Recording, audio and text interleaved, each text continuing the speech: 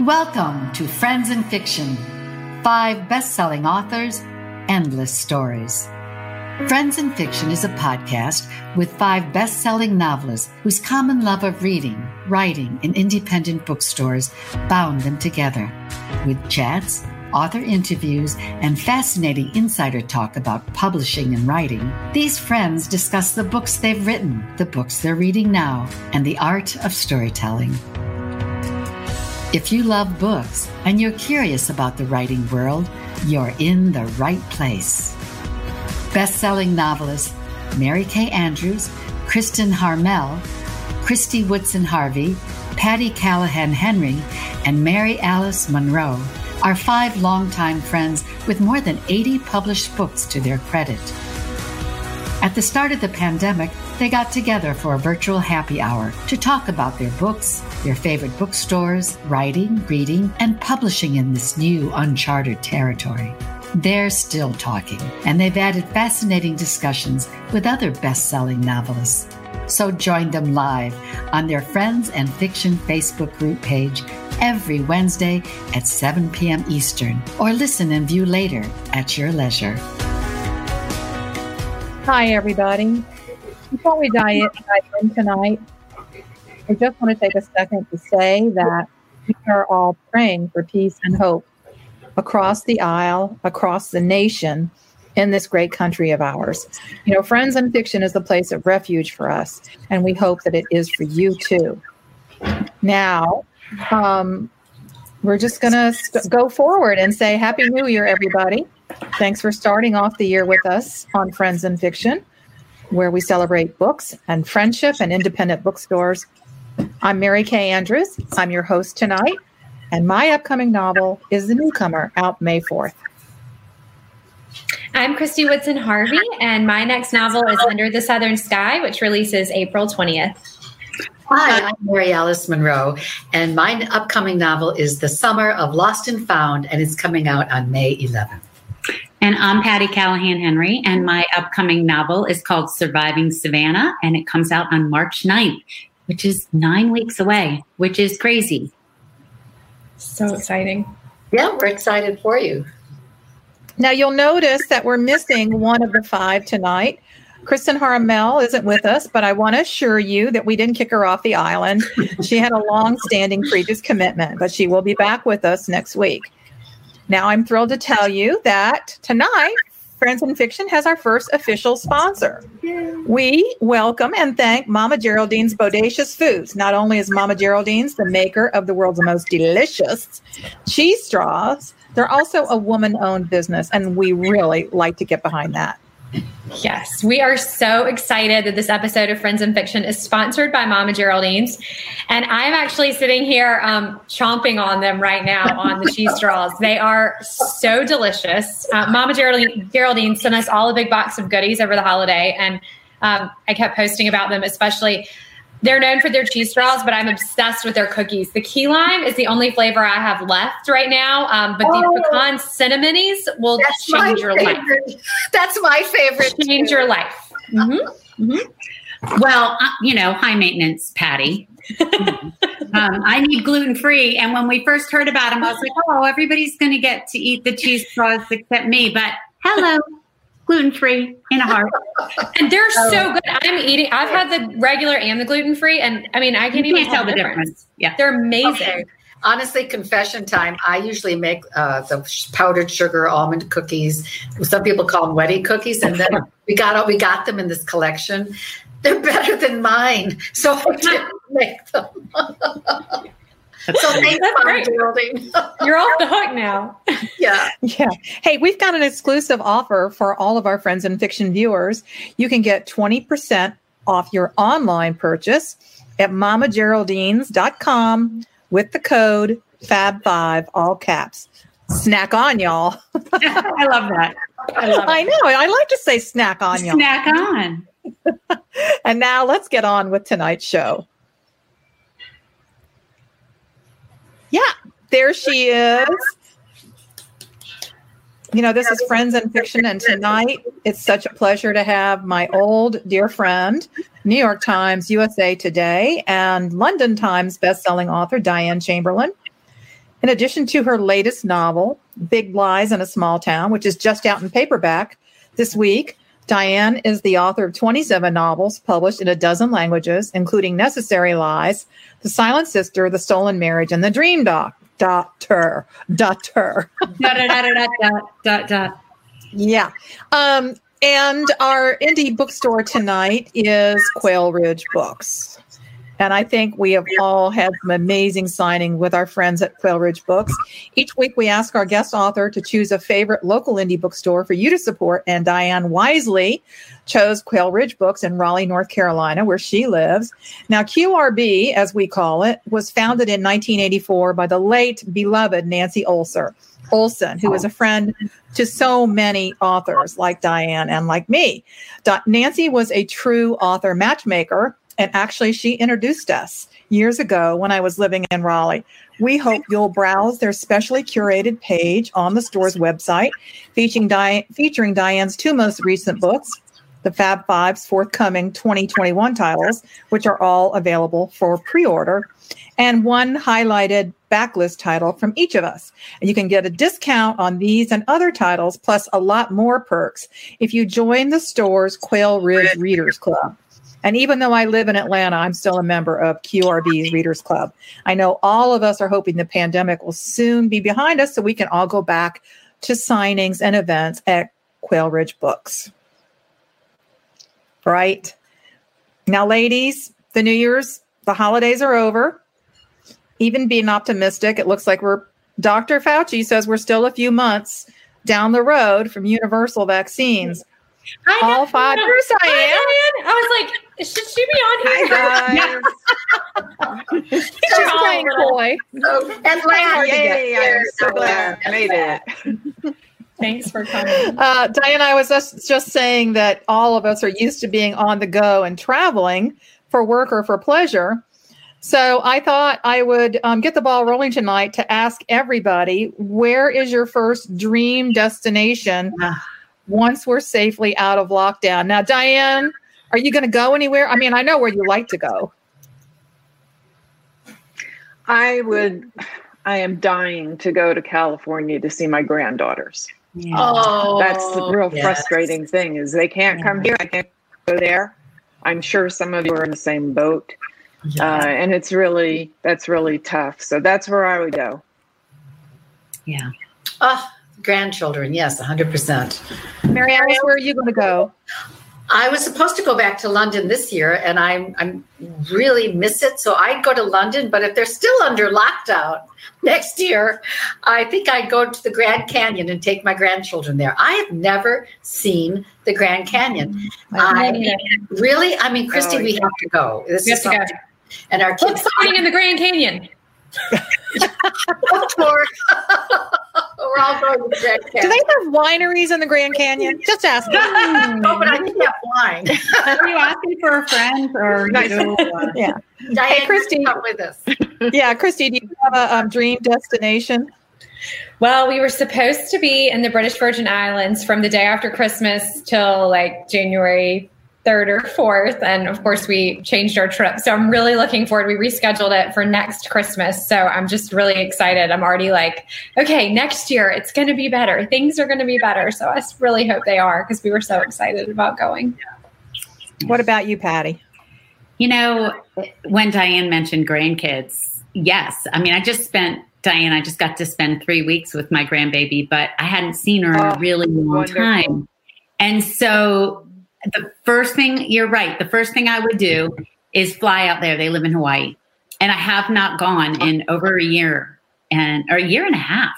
And I would go out there and spend time with them because this is just too much, not moving and not seeing people. And that's the first thing I would do. Yeah. Yeah. And I guess I know. I'm dying to go to France. We had to postpone our planned trip to France last Memorial Day to attend my friend, and Diane knows my friend Beth from Raleigh. Her daughter was supposed to get married over Memorial Day weekend. And of course, we had to cancel and they had to postpone the wedding. But we kept the flight credits and we are crossing our fingers. that we'll get to France soon to drink wine and to see the beautiful countryside. My husband is planning on visiting some wineries, and Beth has promised to take me to her favorite brocantes. So that's what I'm yearning to do. Can I add my answer to yours? Can I just come to France? That sounds Yeah. Okay. Yeah. Friends in Fiction live from France has a nice ring to it. Live from our villa in Provence. There you go. We'll bring an interpreter. Mm-hmm. Who speaks French? No, we're going to have a French interpreter. Oh, okay. Well, if we bring Beth, her daughter speaks French. Okay, we're going to talk about Diane now, because this is Diane tonight. Diane publishes weekly set of Big Lies in a Small Town, Chamberlain's depictions of creative beauty and perseverance across time and in the face of inevitable obstacles will keep readers turning the pages. And I wholeheartedly agree with this assessment. And, I got behind with stuff, but I finally read the dual timeline stories of Anna Dale in 1940 and Morgan Christopher set in 2018. And I couldn't help but be drawn into their world and into the world of an artist. And I know that you are not that. You are a lot of things, but you're not a visual artist. And I knew a little bit about the backstory of Big Lies because you and I brainstormed it a couple years ago. That's right. When we did our writer's retreat at Ebb Tide. Well, could you give everybody the elevator pitch that I already know? Yeah. As you mentioned, it's set in the past and in the recent present 2018. And it's two women, one who in 1940 learns about a contest to create one of the WPA murals. You see them in post offices, usually government buildings, those old murals that are just, to me, kind of fascinating. She wins a contest to paint one of those murals. The only thing is, she is from New Jersey. She's a northerner, and the mural is in Edenton, North Carolina. And she finds that she is not very welcome in town.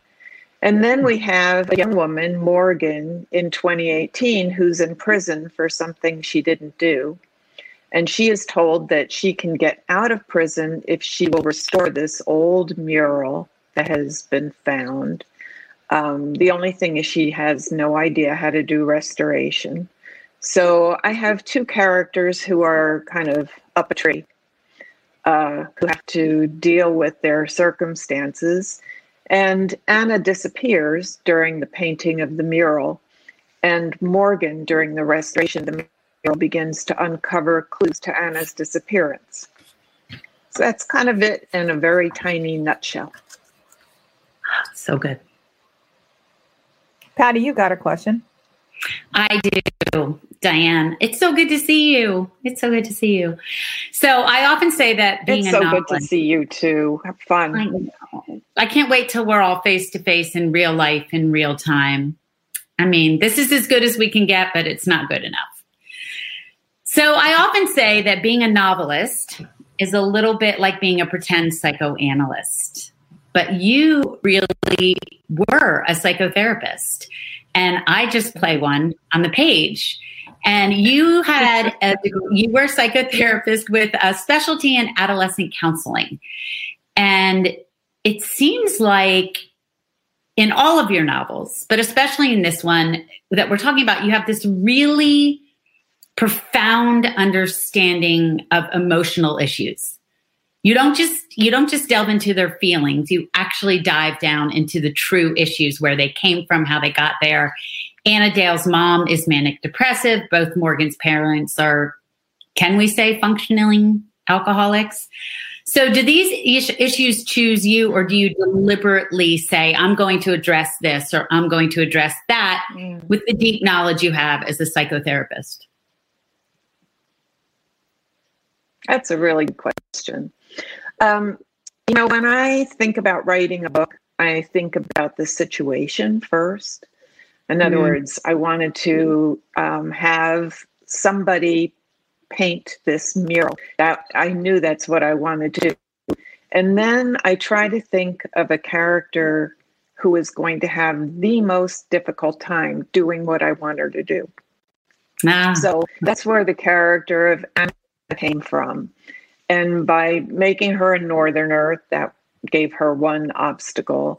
By making her raised by a depressive mother, that gave her another obstacle. And of course, throughout the story, as things start happening to her, the townspeople make sure things start happening to her, she begins to wonder if she has inherited her mother's manic depression. And then with Morgan, I knew that I wanted somebody who didn't know how to restore a mural, but what else could I throw at her? I gave her prison. I gave her an alcohol problem that she pretty much has picked up, inherited, whatever, from her parents. So it's not that I set out to create these screwed up characters. It's that as I'm writing, I'm just trying to figure out how I can make life more difficult for them so that they have to really work harder to succeed. Because we all want our characters to succeed.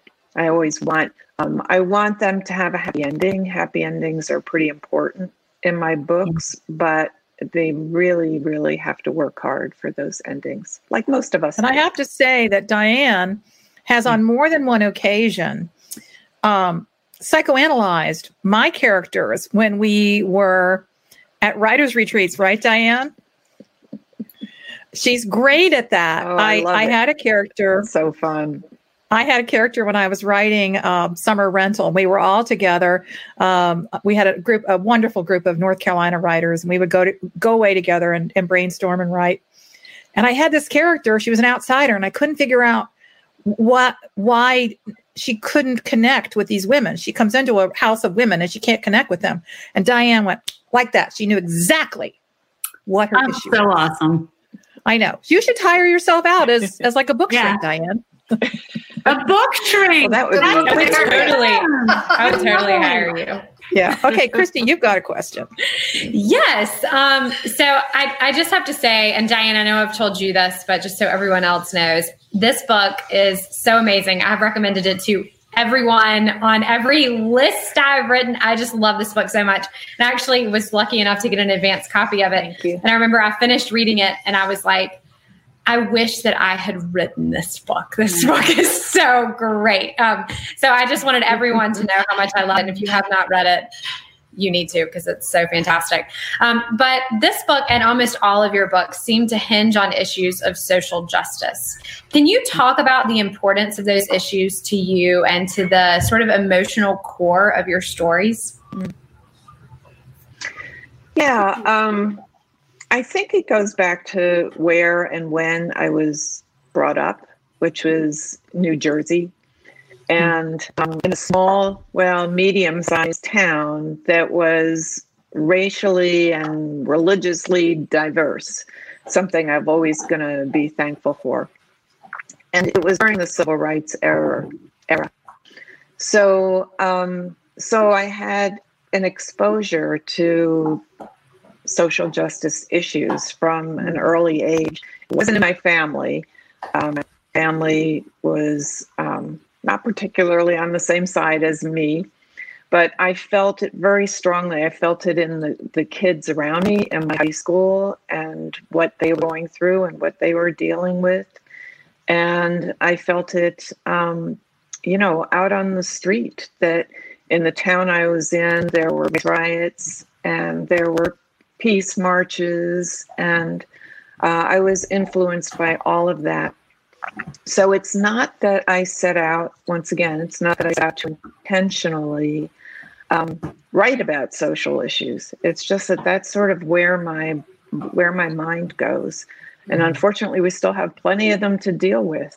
So, so I do find that I go there. And even, when people say to me about Big Lies in a Small Town, how there's a lot of racial issues, I'm like, oh, there is. Because to me, it's just so much a part of life and a part of Anna and Morgan's lives in the story that I don't really separate it out in my own mind. It's just part of the territory. It's part of the story. It's really, really well done too. It really is. And I think that's why it works, is that Thank you. that it's in your mind. And it's actually sort of a segue right into my question. So, Kathy, I'll just jump right in. It's the story is set in Edenton, North Carolina, so in the Deep South. And we've talked about this with other guests in different ways. It's a challenge to write with sensitivity and even without fear of repercussions about Black Lives Matter issues. And in this book, you have this character monitoring a gifted young Black artist. So you get into those issues. Did you worry about that? And if so, how did you deal with that challenge? Because I think it is a challenge for that book to come out at a time when everyone is very sensitive and very aware of that sensitivity. Yeah. I'll tell you, I wasn't as worried about it as I am now with the book that I just finished writing. Interesting. But and that's I'll get to that in a sec because that's a whole different issue. But what I did was there is a character. He's a young boy in 1940 who Anna kind of takes under her wing because she sees his artistic talent and she wants to nurture it. So I know that I needed to do a lot of research in Edenton. It's Edenton, North Carolina, to find out, what life would have been like in 1940, and specifically what life would have been like for a young Black boy in 1940. So I discovered a racial reconciliation group in Edenton, and this is it was a very moving experience to me to visit this group. It was about 30 or 40 people, Black and white, who have been meeting together for a number of years, and who have really gotten past the hard questions to real friendships. So I was invited to visit that group, and I met two older gentlemen. I no longer use the word elderly.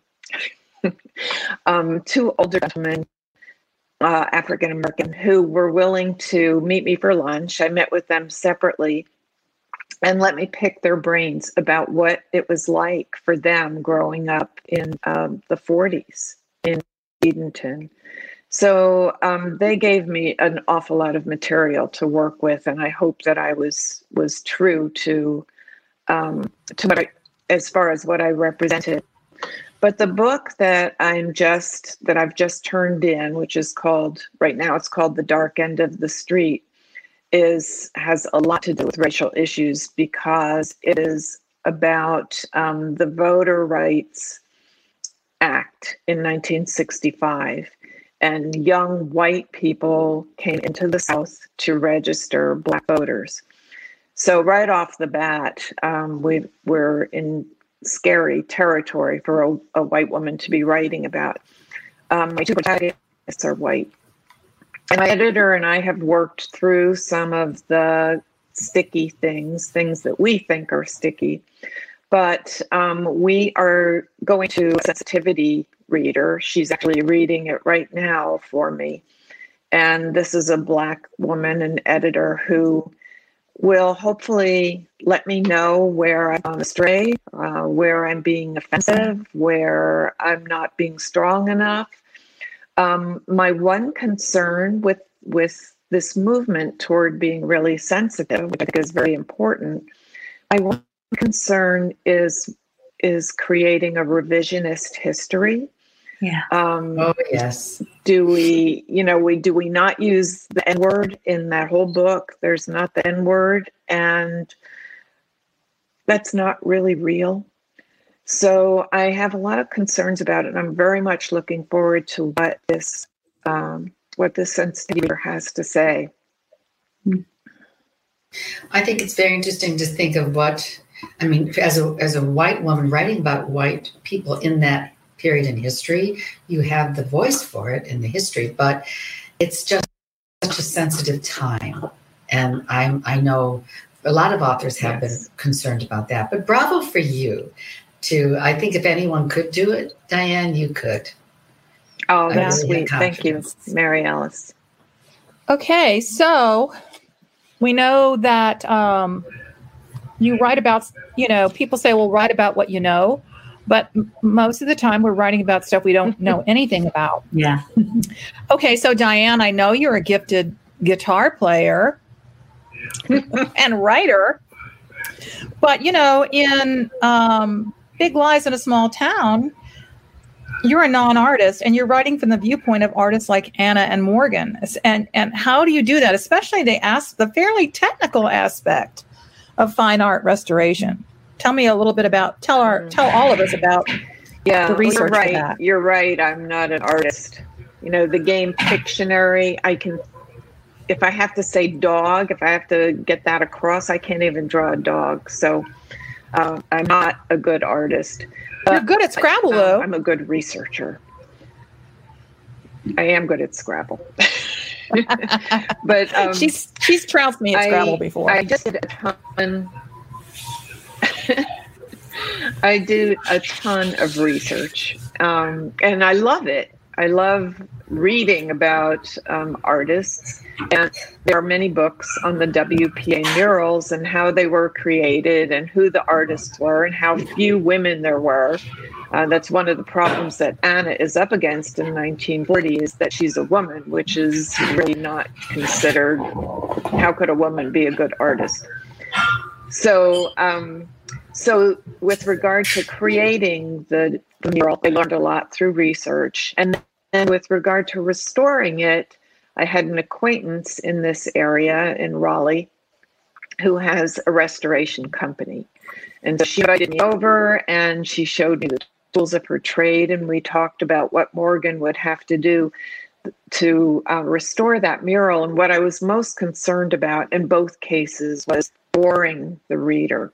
Because you can get so carried away with your research and how cool it is to create these things or restore this thing. So I had to kind of walk a fine line to get enough of it across to the reader without having them go, oh. Yeah. So I don't think they did. Hopefully I succeeded. Yeah, okay. I find anything to do with art and murals so fascinating. You could have kept on going. It was so great. So we've had a chance to ask our questions, and now we are going to let our viewers who posted questions on the Facebook page, and Diane, a lot of your fans posted questions. So Patty, you've got a question that somebody left, right? I do. Diane, first I want to say, before I ask Victoria Brawley's question, that I'm thinking we're going to hire you, Friends in Fiction book therapist. And you are going to come in and analyze all of our characters, and then our books will be deeper and richer for it. Are you up for that? I just need you to say yes on the show. I think you do just fine, Patty. Okay. Okay. So your question is, I couldn't make her say yes, you guys. Okay. The next question is from Victoria Brawley, and she says, "Hello, Diane. I loved reading The Dream Daughter. In fact, I've loved reading all of your novels that have crossed my path. How do you ever come up with the twists in the story? You can answer without spoilers. You are always so original and so creative with your twists." Thank you so much. That's a great compliment. I don't know. I sit around. I don't know. That's what we say about everything. What can happen next? I really don't. I mean, it's that there's no secret to it. It's just imagining what rocks I can throw at this character next, and what will that rock lead to, and what if there's a rock underneath that rock that nobody knows about?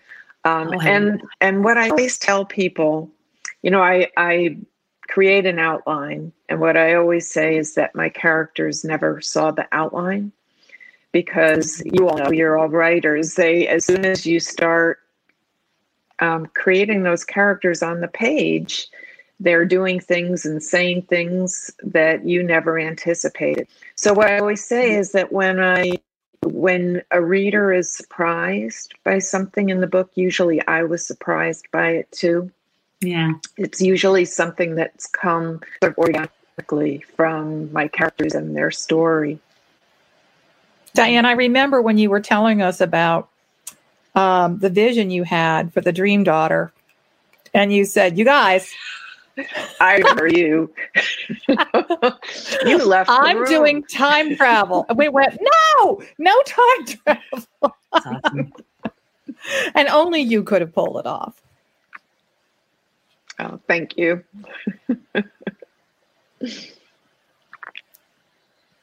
Okay, who's got a question? Oh, Kristen. I have one.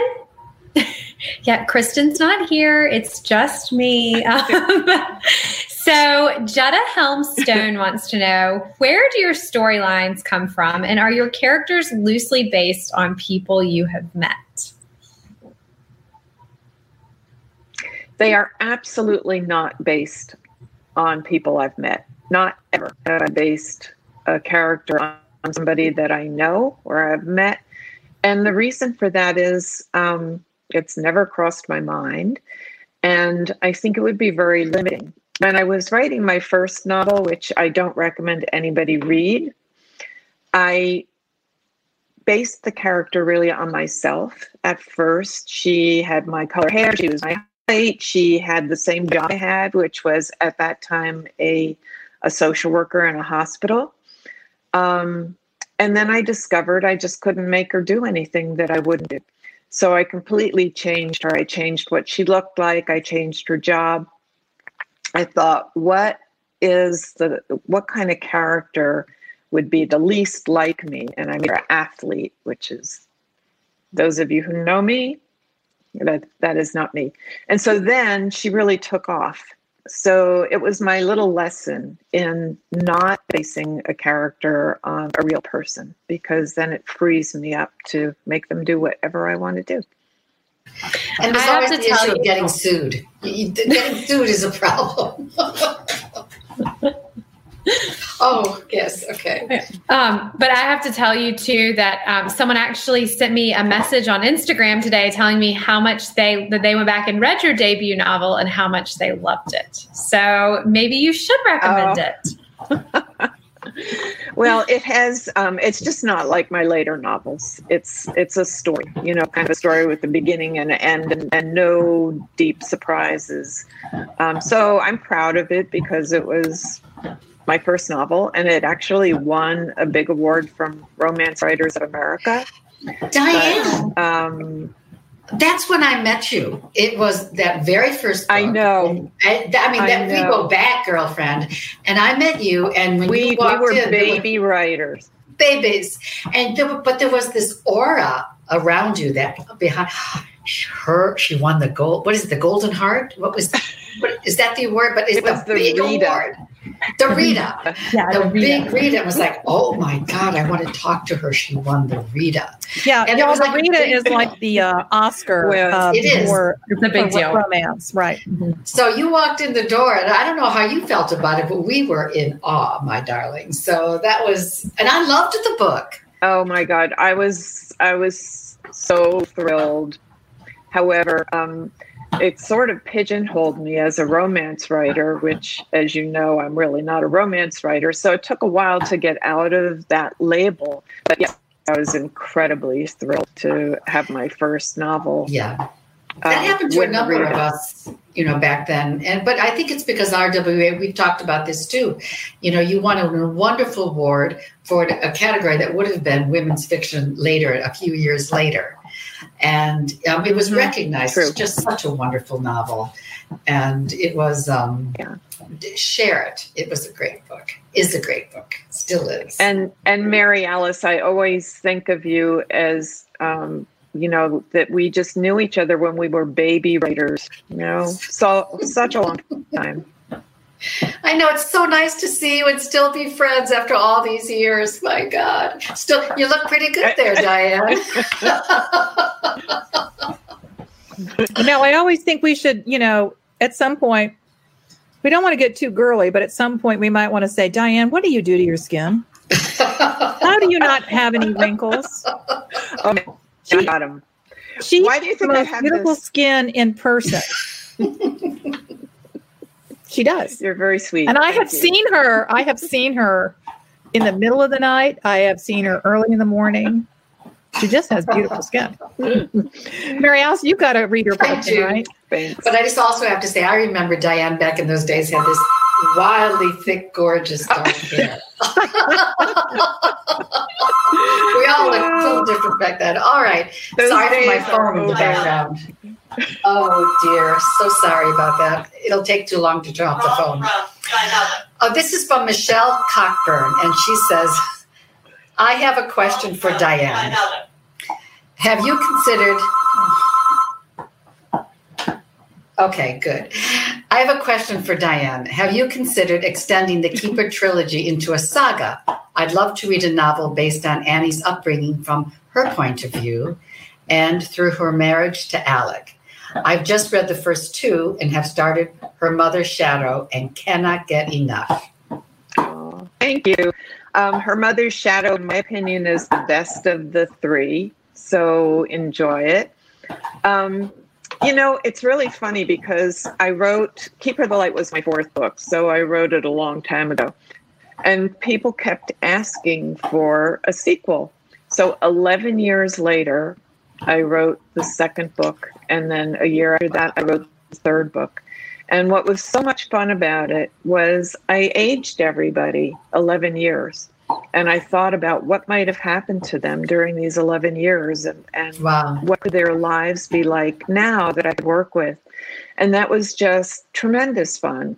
So it's been, I don't know, it's kind of close to 11 years. So I will think about that. No, it's time. It'd be fun to visit that family again.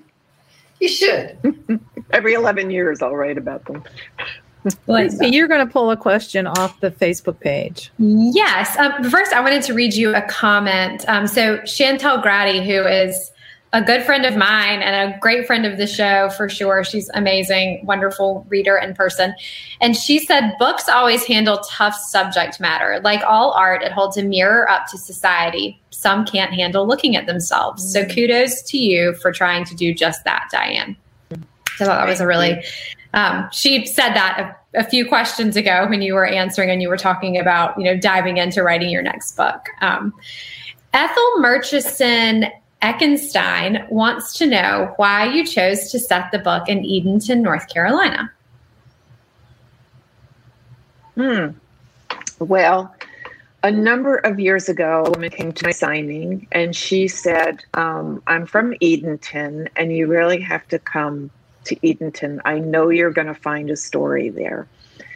And so my significant other, John, and I went to Edenton, and she and her husband were so lovely, and they took us around. We went out to dinner. We took the trolley through Edenton. We explored. We looked at the history. It's a really historical little town.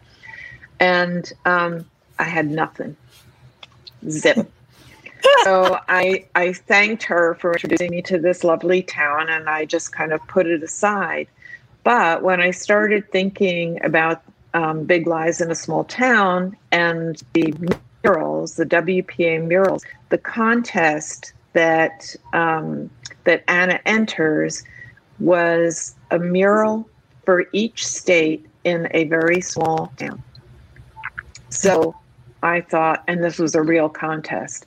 So that made me think of Edenton. And Edenton turned out to be absolutely perfect for this book because of the history and the industry and things that I could build into Anna's mural.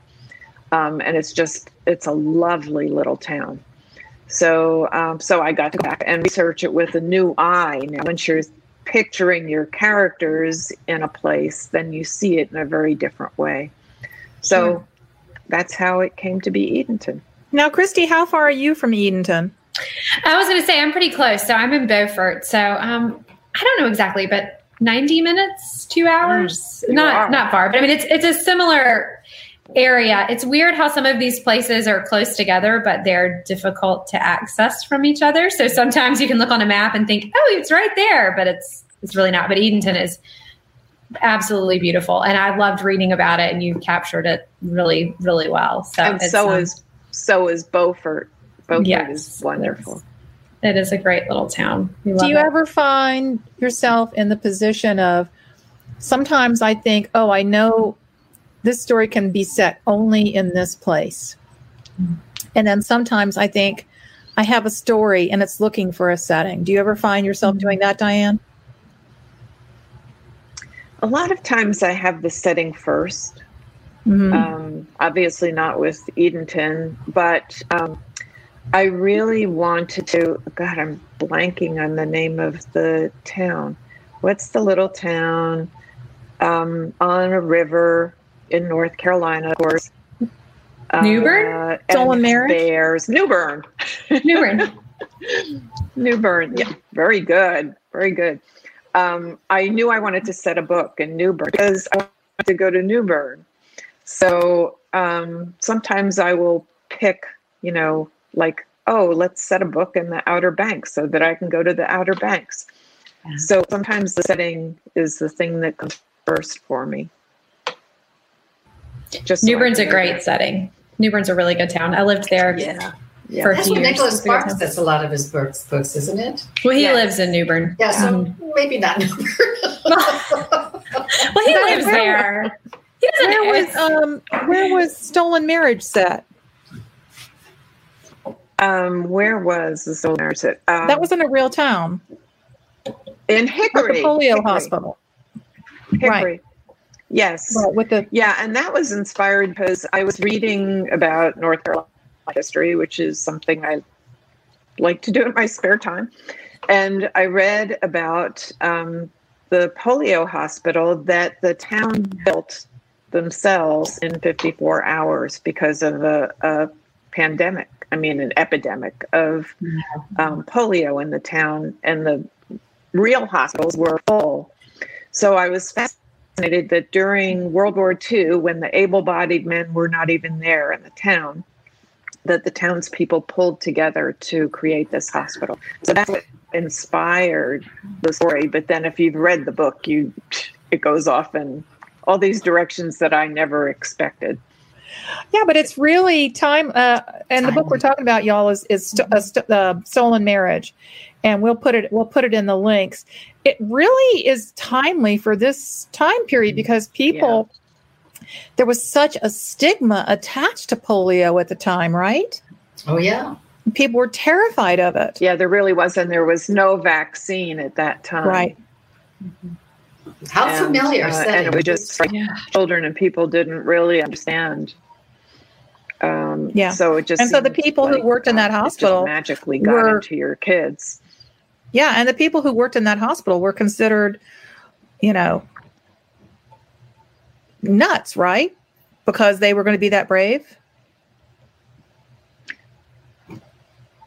I don't think that there was much of that because at that time it was mostly children, right, who were impacted.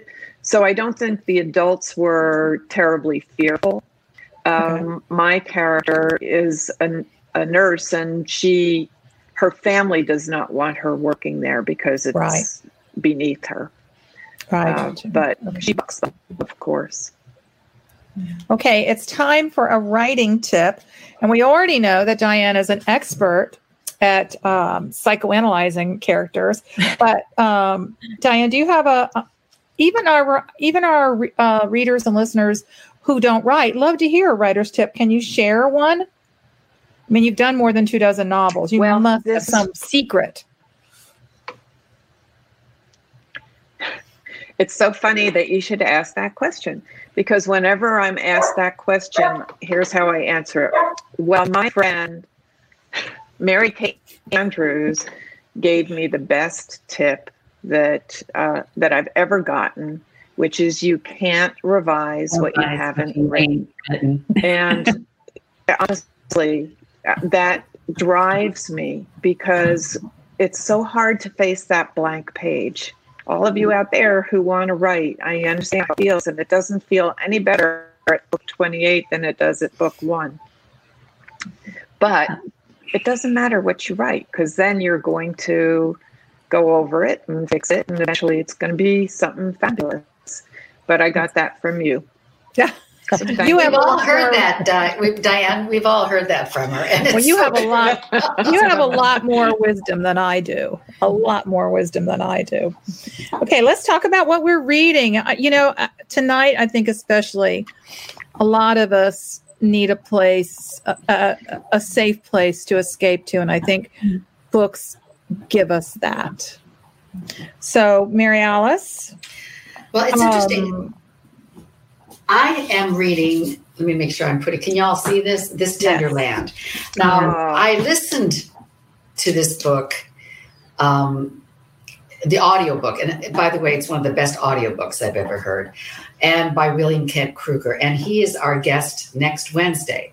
So I thought I'd start reading the actual pages because it's a different experience. And it's so beautiful. It's John Steinbeck meets Mark Twain. And that says a lot. And I hope you all read it. You have time to read it before the 13th when he joins us. But it's a tremendous audiobook and a tremendous read, and I highly recommend it. I'm listening to the audiobook right now, and I only have an hour left. And I keep not wanting to, because I don't want it to end. The narrator is extraordinarily good. Yeah, I agree. I'm starting it tonight. Yeah. So I'm excited. Diane, have you got your first read of 2021? Actually, I'm about 15 hours into Barack Obama's Promised Land. It is a long book, and it's just wonderful, and I'm getting an education. That's great. I'm looking forward to it. Anybody else have a first read of 2021? Yeah, I want to tell you all about 2 books that came out yesterday. There's been so much going on. I think sometimes it's hard to notice what's happening in the new year. But Michael Ferris Smith has a new book out that came out yesterday. I think I mentioned it a few months ago, but it's called Nick. And it is about Nick from The Great Gatsby. And it is a prequel about his life with The Great Gatsby. Super cool. And it's extraordinary. It's really good and atmospheric and really wonderful.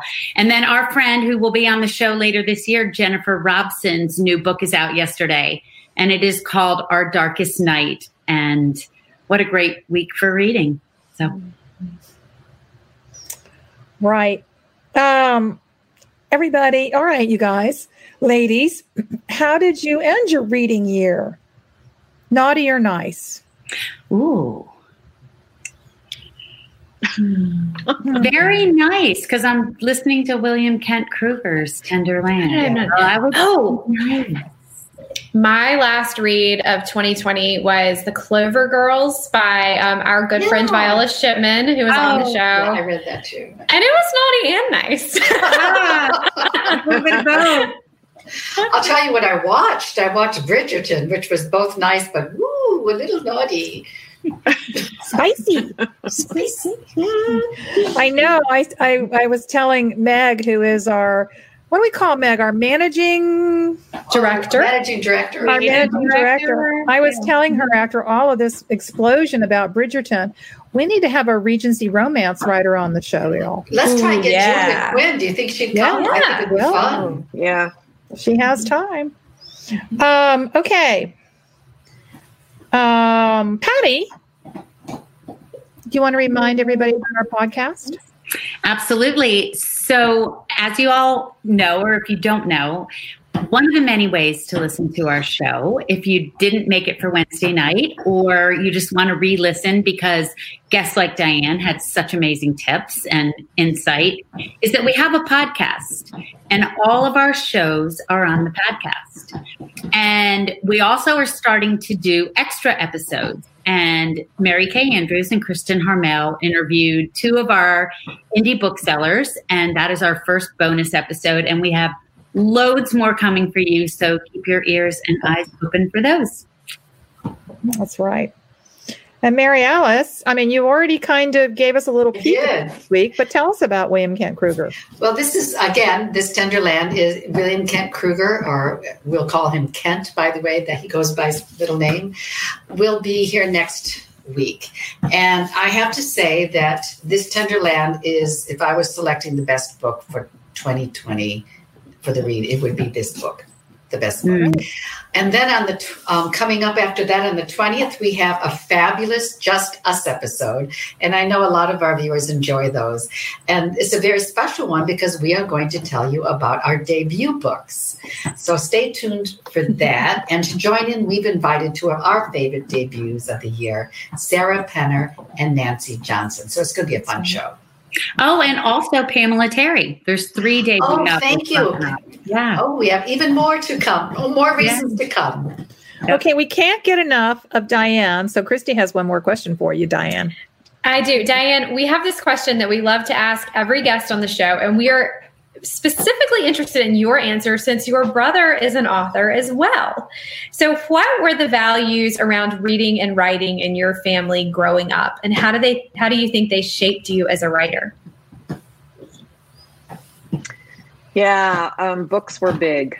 My father was a school principal, and every day he would come home and he would toss a book and a candy bar or two on our bed. So I always say we grew up with big readers with bad teeth. So yeah, I